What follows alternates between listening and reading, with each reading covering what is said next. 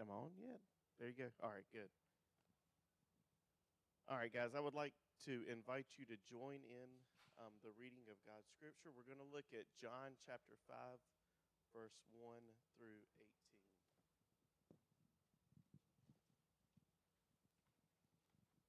And so hear this word from God. After this, there was a Jewish festival, and Jesus went up to Jerusalem. In Jerusalem, near the sheep gate, in the north city wall, is a pool with the Aramaic name Bethsaida. It had 5 covered porches, and a crowd of people who were sick, blind, lame, and paralyzed sat there. A certain man was there who had been sick for 38 years. When Jesus saw him lying there, knowing that he had already been there a long time, he asked him, "Do you want to get well?" The sick man answered him, "Sir, I do not have anyone who can put me in the water when it is stirred up.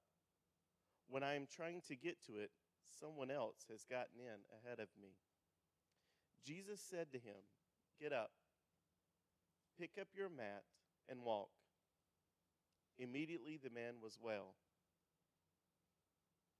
and he picked up his mat and walked. Now that day was the Sabbath. The Jewish leaders said to the man who had been healed, "It's the Sabbath.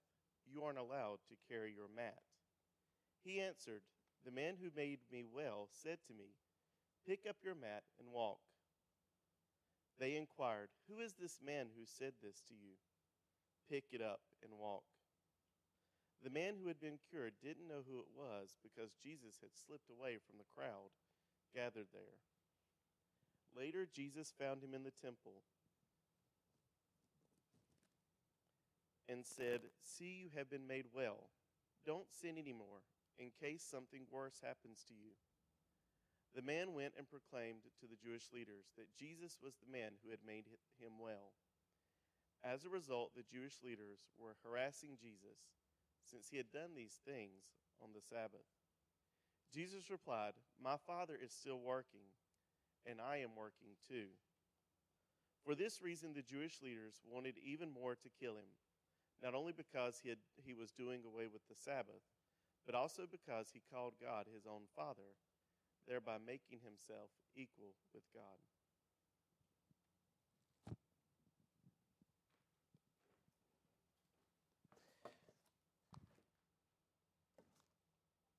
Well, good morning to you. I hope you're doing well this week, and we're going to jump right into this John. We kind of stepped off it at Easter. We still actually used John as our text last week, but we're tracking right back through this. And the very first verse says, "After this," meaning we pick right up where we left off last time in chapter 4, where Jesus heals the son of this Roman official, this Gentile official. And Jesus heals him, and he teaches him something about belief. Belief is not just seeing, it is hearing the word of Christ. Do you believe that? That if you hear the word of Jesus, you can believe on that. So that's where we left off, and now this is after this. Now, here's what's cool about this. Maybe not cool for you, but cool for me, and I'm going to tell you because I'm up here. When I became a Christian, I started attending a youth group on Wednesday, but on Thursday night, I attended this thing called Club, super name, right? It was called Club with a K. Kids Living Unusually Better was the title. Listen, I know for teenagers today that would probably not be a cool name, but I guess for us it worked, right? And this passage is the first passage I ever got to share a lesson after I became a Christian. This little John chapter 5, and I remember it vivid. Like, I wrote it out. I thought, oh, this is going to be 15 minutes. You know, it turns out to be about 6 minutes. But I remember some of the stuff I said that day. And overall, the point is probably accurate. How I got there, I look back and go, well, I'm glad I've studied this passage since then. I'm glad I've studied some context and understand some things. Because that probably brought, a teenage American mentality and put that right into the passage. But this is a really interesting passage, and there's a lot of things that show up, and there's a couple things we have to wrestle with. So let me give a little warning here before we crank through it. It's going to seem like it's kind of one of those grab here and grab from here, and oh yeah, by the way, and then he says this, and that it's a little scattered, but you're going to see how these things come together to really direct us moving forward in the book of John, and I think challenge us with a couple questions or thoughts at the end. I remember when my daughter was somewhere around 7th grade, she got really talkative as a teenage girl, right? And sometimes I'd pick her up, and I'd be driving home, and she'd be sitting there, and when she would just talk, and I did this today, and he said this, and then my teacher did, did you know that, and on and on, that. And I would just sit, and, as dad, sometimes we get in the mode of just going, oh, yeah, oh, that's great, because I didn't need to say many words. She could fill the space and the time. It may seem a little like that as we're jumping around, but I promise you it brings it back with us. So John chapter 5, I hope you'll have your Bible open instead of just staring at me. John chapter 5, verse 1 through 18, and we'll hit several of the verses, but we'll get the story. After this, there was a Jewish festival. Listen, I know you're conditioned to read right past those things. Jewish festivals, great, we move on, right? But it'd be like this. Hey, and then we went to a birthday party. Oh yeah, whose birthday party, right? We would ask that question. That's what we should do when we hit something like this. Oh, what Jewish festival? What was that all about, right? What was going on? Because that's going to speak into the context a little of a passage. So there was a Jewish festival, and this is the festival of Purim, right? And it's the festival of lots, or it's festival of tabernacles. And here's what it signifies. If you remember the story in Esther and the saving of the Jewish people from Haman, if you remember that story, that is what they're celebrating. In fact, all 3 of the festivals in some way, all of the required festivals to go back to Jerusalem were about deliverance in some form, God delivering his people. And that's what they're celebrating at this. And the way they would celebrate it is they would say that God has actually delivered us, and if you remember the story of Esther, God has given us lots in life, or actual, for them, we use it as a slang, that's my lot in life. Their lot would actually be lots, like this is where I live, this is my dwelling place, this is my house, and they would say, God has given us this. And so they would celebrate this, and they would come and they'd actually build these makeshift tents, and they would live in them during the festival as if a way to go in there and say, God, thank you for this. And then they'd go to the temple and they'd worship. They would fast during the festival, and then they'd have a big feast at the end. Your kids right now, back in the Sunday school class, are studying about Purim right now in that class. And so you can see a tie-in. So you can ask them afterwards, not, did you have fun? Say, what story did you learn today? And if they say, I don't know, then we're in trouble. But no, they won't. So this is the festival that's going on here. And it's at this sheep gate. It's at the gate into not quite into the temple, but before this, it's at a gate you would go through, and there are these pools there. And the name in Aramaic is Bethsaida. Now, it's not the town of Bethsaida. That's up in Galilee. This is the name of the pools that are there in Jerusalem. So don't get those confused if you've heard that name pop up other points in the Bible. So they're called this. In fact, these porches were specifically called this. So they said, hey, what should we name these? Let's name it Bethsaida. Here's why. The Bethsaida means this, house of loving faithfulness. That's what the name actually means. Or maybe you want to shorten it to understand the concept is blessed. The house of blessed, or blessing if you want to say it that way, or the house of being blessed. And so the idea here was these pools were going to be a blessing, right? Now, in a hot, arid area, you can understand how a pool might be a blessing. But we're also going to learn that the pools were used for washing as well, because there's a feast that was going to go on. And here was the idea, that you would bring with you, when you came to the festival, you would bring something to contribute to the feast. And then the temple, they're going to run the feast. They're going to cook it up, and they're going to run this whole thing, and all the leftovers are going to be given to the poor. That's the idea here. But you were to bring this. So it's almost like this. When we go up to Lot, and we ask you, will you bring 5 cans of baked beans? And you bring them here, and we cook it up, and we take it up there, and we serve them. That's kind of, to some degree, what's going on here. A feast is part of the festival. So the pools also serve as a place to wash the lambs, right? To clean the animals on the way. Now, you might think, oh, getting in a pool where they're cleaning lambs too. That sounds gross. But that's what the pools were for, right? They were for all of this refreshing here. Then there was also this legend of healing. In fact, take a look at your Bible. If you have a little bit of an older Bible or older translation, you'll probably notice there is John chapter 5, verse 4 in your Bible. Anybody have a John 5, 4 in your Bible? Maybe? Yeah? I don't know. I see your hand at home lifted. So, yeah. So now you might look at your Bible and go, wait a second. Mine jumps from 3 to 5 here. Because there's a little verse in there that actually explains this legend in there.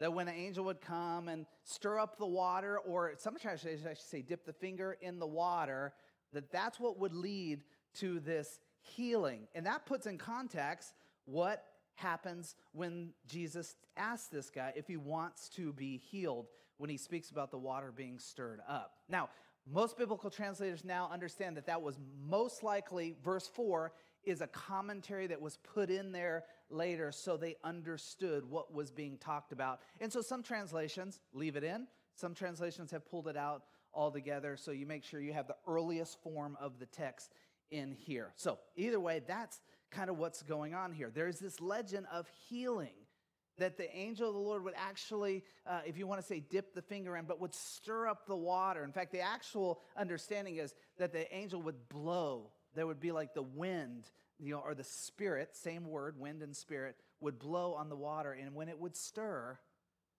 if you got in, there was healing. The water was now blessed, or Bethsaida was now active when the water was stirred up. And there was that understanding too. And so all of that's going on here at this pool, that it's supposed to be a place of blessing.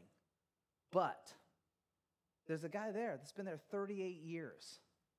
Whether your translation says paralyzed, lame, or unable to walk, he's there and he can't move. He's immobile, and he's been there, as described, 38 years. John doesn't always give us these details, so there's something significant that has been a very long time that the man's been there, and he's immobile. He can't participate. He certainly can't participate in the festival that's about to go on in the temple. He can't get there. But also, did you know of the 3 festivals, Purim had dancing. It was part of the worship for them to dance. And so, this guy is certainly not participating in that either. And yet, here he is sitting at this pool, likely a good place to ask for food, maybe for money, and to be close enough to the pool that if this legend is accurate, I might get down into this water. So Jesus has this interaction with him. And the first question he asks is this: do you want to get well?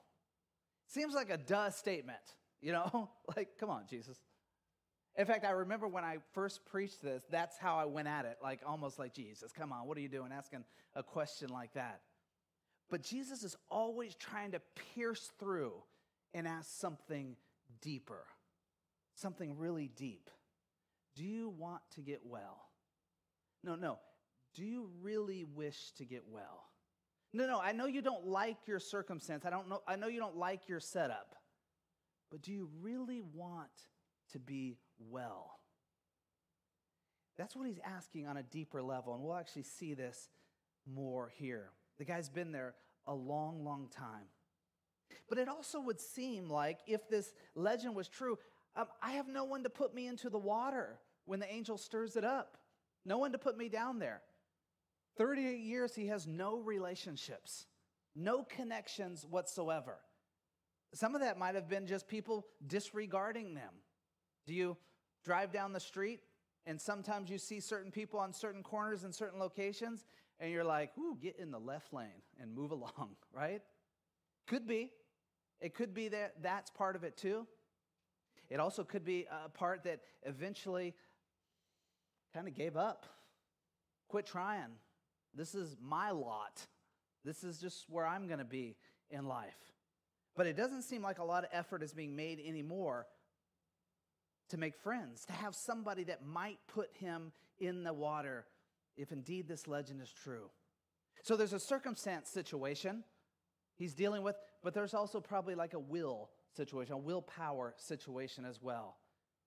Man, I read that and I'm like, man, that's so like us, isn't it? That there are times where our circumstances beat us down, but then there's also that point within there that we might click in and say, oh, and we relax any willpower, any drive ourselves. And these things work together, and we're seeing that in this passage here. Fully defeated, this guy. And Jesus comes along asking, do you wish to well? And this is really what he's asking. This is what he's saying. Jesus offers salvation only to those who desire it. Jesus is saying this to him. If you want to get well, if you want new life that I have to offer, it's yours. I'll give it. If you want that. If you'd like to remain in your circumstance, then there's no reason to accept this. There's no reason for me to even offer this to you.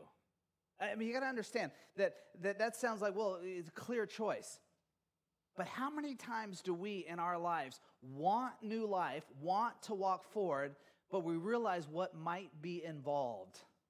Or we realize I feel emotionally different the next day than I did when I wanted that. And we kind of step off it. Or we return to our circumstances. It's like sometimes we have this metaphor of if you carried baggage, you've carried weight, or you carried the things in life with you, and you just like picture it here, and you heard just an impactful message or song that says surrender these things, and you just came forward and you just surrendered and said, Lord, it's yours. It's all yours. And then they played the last song and the last prayer, and we did a couple announcements and service is over. And you're like, man, that was awesome. It's awesome. Then you walked right up here and just picked that up and then walked outside with it. Like, would that make a lot of sense? No. So Jesus is saying, look, salvation, new life is there for those who desire it. But if that's not what you really want, then why would I offer it over? Because you wouldn't really understand or receive it or go with it. So the question, do you really want to be well, is important. It's powerful. So Jesus responds to the guy, get up, pick up your mat, and walk. Immediately, he's well. Immediately, he's able to do this. I don't know if there was feeling in his legs or what happened, but he was able to stand up. There had to be some form of faith even that he would stand up and know that his legs are going to protect him. And he stands up, and he can walk. Now, I told you last week, and you have to remember this, that this isn't just about healing. None of the healings are. This is a representation of what Jesus came to do. For some people out there, and you've seen it, Jesus actually gives them physical healing. They actually can use their legs like this story. But it also represents what Jesus came to do. He came, what? Heal the blind so that we can see. And to heal here so that we can walk in God's ways. No barrier. So understand that is happening too. Now, as often is the case, if we continue on, the religious leaders get in a little tiff about this. And it's very easy for you and I to get upset at the religious leaders and say, come on, guys, why do you constantly do this? Until we dig deeper and we say, oh, do I find myself in this a little bit? Do I sometimes follow their example? Here's what they say in verse 10. Hey, it's the Sabbath. You're not allowed to carry your mat. So picture this.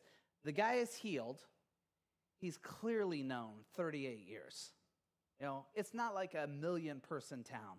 He's clearly known by these religious leaders. He picks up his mat and he carries his mat. It's very possible, you'd say, well, just leave your mat. It's very possible this is his only possession other than his clothes. So he picks his up and he walks with this, also at the direction of the one who healed him. And what do the religious leaders say? Wait a second. Wait, you're the one that you couldn't walk. What is going on? This is amazing. No, it doesn't dawn on them to say it. They say, hey, it's a Sabbath. You can't be doing that. That's work. You can't do it. Like last Sunday, right? I looked across at my neighbor and he was carrying, and I mean, this was impressive actually. He was carrying 2x4s on his shoulder, right? Like this across the yard. And I'm talking not just a 2x4. He had a big wad of 2x4s, and he was walking pretty well balanced.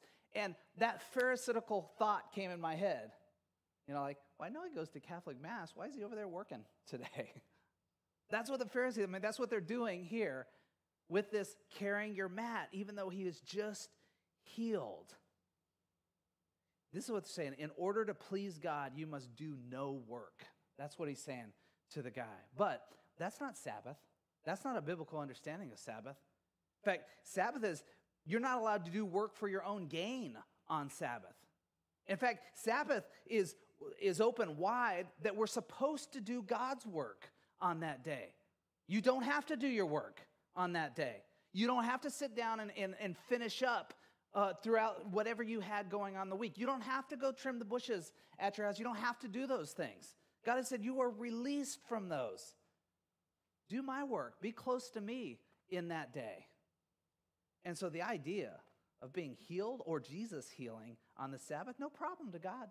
No problem whatsoever. In fact, we have a passage in the Hebrew Scriptures in the Old Testament where the religious leaders were actually reprimanded for not handing out food to the poor on the Sabbath because they deemed it work. And they were reprimanded for it. Here's the point. When we miss what God is doing for what we want done, we miss God altogether. When we really miss what God is actually doing, what he's about, what he's active, we miss him altogether. It's the prayer we were praying earlier that give me eyes that I could see. But when I only want to see what I want to see, I miss God altogether. I miss God everywhere. In fact, even more dangerous, I start to define things that are not God as God. When I look at him and walk with him and what he wants, oh, it's so much easier to line up. The Pharisees are saying, we set the standard for the Sabbath. So you should come to us if you have questions on the Sabbath, what you can do, or if you need something, you should come to us. And Jesus is saying, we go to God. So then we got this interesting little passage that shows up if you look there. In verse 14, Jesus goes to the temple, he finds this guy, and he says, see, I've made you well. Don't sin anymore in case something worse happens to you. Does that rattle your theology a little bit when you read a passage like that? Wait a second, are you saying that sin made this guy paralyzed, or sin made this guy not be able to walk? Well, we don't know the whole story of how he did it, but I would say the answer really is no. In fact, we get these couple passages where there's this correlation between something like this and the word sin, where the word sin, it's actually 3 different passages in the gospel, 2 besides the one. And when we understand what the word for sin is and what the word means here, then we understand that it might be even a little broader than just our understanding of disobedience to God. The word is harmatia in Greek. It means this. It means to miss the mark or to fall short. And you might have heard the illustration before of there's a target on the back and you shoot and you miss the target. And that's sin. But it's so much more than that. In fact, it incorporates the separation between what you hit and the target. That gap, that separation is sin. So my separation from God, and that Jesus came to close that gap and to give us back that connection. But it also means to fall short. That we would fall short of what God has for us in life. That we would fall short. And we would know that willful disobedience, our selfishness, causes us to fall short. The book of Romans tells us that, right? But you have to also understand that there are these times where harmatia is used to describe when a circumstance, even one that's not been your fault, has caused you to fall short, or you've allowed that circumstance to keep you short of what God has to offer. As if to say, woe is me in my circumstance, God has nothing to offer me. I'm just going to live in this place. And God is saying, no. In fact, if you look through the Old Testament, there was always these times where to bring those people, to close that gap. And then Jesus is coming and saying, that's what I am here for. To bring new life. To let you know that even your willful disobedience and your selfishness or your circumstances, that I am going to bring you back into connection with God, that you can live out the life, the full life that God has to offer. That is his understanding of sin. So Jesus can say here to this man, listen, you've been made well. Don't go do anything in life that would cause you to fall short of what God has given you or what he wants to offer you in this new life. Don't do anything moving forward that would be that.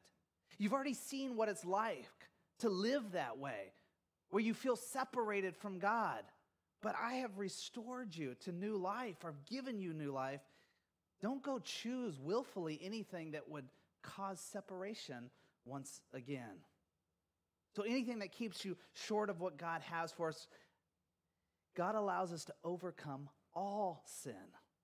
Listen, here's why that's good news to you and I today. Because there's some of you that you can't really identify something that falls in that list of sins you've heard your whole life. You can't find something that's this willful disobedience, right? When you look at it. But you know, as you're living out, you're not experiencing the life God has to offer. And there's these times where what we've done is we have bought into the idea that our circumstances prevent us from receiving from God. And Jesus is saying, no, it's not the case. In fact, right here in the Festival of Purim, which celebrates the lot in life that God gives you, Jesus is saying you can experience total fullness of life, even despite your circumstances. Now, does that mean you just say, hey, just suck it up and move on in life? No. I mean, Christian counseling, incredibly important if you have that avenue, very important. Going to talk and therapy and all these tools that are available to us now that we understand, very important. But let's understand, we start with the concept and the idea and the understanding that God wants to give you life, fullness of life, a life that's not separate or that's not fallen short. God wants to offer you that. This last final dialogue, we get Jesus declaring his work is God's work. Take a look at verse 16. As they're questioning him, Jesus replies to the Jewish leaders, my Father is still working, and I'm working too. Jesus is saying this, look, God is at work on the Sabbath, meaning God is the one that really healed this person. God's at work, even on the Sabbath. And he specifically uses the word work, because that would get the religious leaders worked up, right? And then he says, and I'm working too. Like, he's directly saying, look, the Father's doing this, and I'm doing it too. The Father is doing the work of healing and restoration and life offering on the Sabbath. I'm doing the same exact thing. And they clearly understand this because they get upset and they want to find ways to kill him right now, as we see in verse 18. Why? Not only because of the Sabbath. That's the first thing to be upset about, Jesus. You're doing stuff on the Sabbath. You should come to us on the Sabbath. You're going to Jesus on the Sabbath. But this is what really gets him. That he called God his own Father, thereby making himself equal to God. That you have to understand this concept of father and son here. That this type of connection here, it's not just like I would say, I'm a dad, my boys are my sons, and you clearly know we're not the same person. But this idea had to do with how kingdoms were looked at. That God was over some kingdom, and the king of that kingdom was known as the Son of God. They were the deity in that kingdom. You've seen this in movies. That was the understanding. So for anyone to call themselves the Son of God was putting themselves up on equal level as God. And so Jesus, he challenges their understanding of the Sabbath, and then Jesus places himself on the same level as God. And that put them over the edge. And they're ready to kill him. So as you can see, as we move through this, there's so many little components that are going on, and this is what they teach us. That Jesus is still offering new life. And I think this is important for Christians to understand because, as I've said many times, it's not a once and done. I said a prayer, I'm done, I'm over with that, I got new life. But if you were honest, you're walking through your day and you're not experiencing anything like the new life we read about in the New Testament of the Bible. God is still offering, Jesus is still offering new life every single day. Daily for you, even you, he's offering it every single day. Like, do you wake up in your day, as it was said earlier, and go before God and say, God, in this day, I want to know you more. God, would you lead me in this day? Lord, wherever your Holy Spirit wants me to go, I'm willing to go today, even if it's weird and uncomfortable. Every day, God will help me to overcome in this day. I'm looking to you first. Before I go to any other avenue, I'm looking to you to bring healing to me today. Jesus is still offering new life. You could say any number of those prayers as a before your feet hit the floor type of prayer. Do you have any one thing like that? Is there anything you do before your feet hit the floor? Can I tell you something that I discovered about 2 weeks ago that I realized before my feet hit the floor? I was doing that Wordle thing.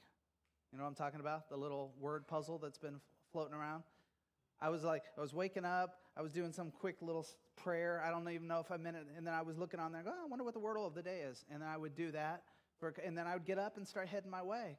And it was like dawned on me 2 weeks ago, what am I doing to start my day in this? And so before your feet hit the floor, a prayer that goes something like that. Here's the thing: God wants you to overcome today. It won't always be physical healing, but God wants you to overcome. He wants to use the Christian community to help you. He wants to use his word to help you. But the Holy Spirit in you is the guiding force for you to overcome, even today. Listen, I know if we go around and we say, hey, addiction, that's sin. We got to overcome addiction. Got to get people off drugs, get people off being addicts, right? Or we say pornography, that's a sin. We got to get people off being addicts to this. But we'll walk around and we'll worry and fret and all these things that bring destruction of life. And as Christians, often we just roll through it. Like, well, that's just how it is. That's just how life is. And God says, no, I wrote it in the Word for a reason. I want you to overcome that and experience life because these are barriers. I want Christian community to help you with this. But the Holy Spirit is a leading force. And then finally, I think this is a challenge. It was for me this week. If you claim Jesus, work like Jesus. If Jesus claimed God as his Father, he better be working like God. It better look like what God does. If we're going to claim Jesus, we got to work like Jesus too. I don't read one single passage where Jesus stood with his arms in the air and sang 3 songs. Like, it doesn't exist in the Bible. That doesn't mean he didn't worship and praise his Father in that avenue, because he went to synagogue and he went to temple, right? And they did sing and they danced and they did these things. Well, we don't dance much in here, but we might get started. So, Zeb, kick it off. No. Okay, we won't do it today. But listen, it's clear what Jesus did do to be like the Father. Just read the Gospels and you see it over and over and over. If we're going to be like Jesus, we've got to work like Jesus. The number one work of Jesus in the book of John is to offer new life. Over and over and over, these passages come back to that idea. So I ask you, who's the last person that you have offered new life to? Now, I know somebody just said, well, I can't do it. That's through Jesus. Yes, but who's the last person you introduced to the person that can give them new life and talk to them about that direct? Here's how I found life. It's available for you too. Who's the last person? So doing the work of Jesus. Well, let's pray. Father, we thank you for a passage that challenges us in some ways. And Father, I would guess that even in a group of Christians, we're not immune to being overwhelmed and to having allowed circumstances to come in and keep us short of what you really want to offer us. And for many of us, we've just given into that. This is just life. But Father, whether it brings physical healing, whether you remove the circumstance, or whether we still walk through it, you want us to have fullness of life even in the middle of that. You say, blessed are those who are poor in spirit, because theirs is the kingdom of God. They get to experience the full presence of you. And Lord, I'm praying for that for everyone here, that you would send us out with new life, seeking it every single day, overcoming in you, and then putting ourselves up, not equal in deity with you, Jesus, but equal in activity in what we're about, to go do the work that you were doing in the Father. I pray this in your Son's name. Amen.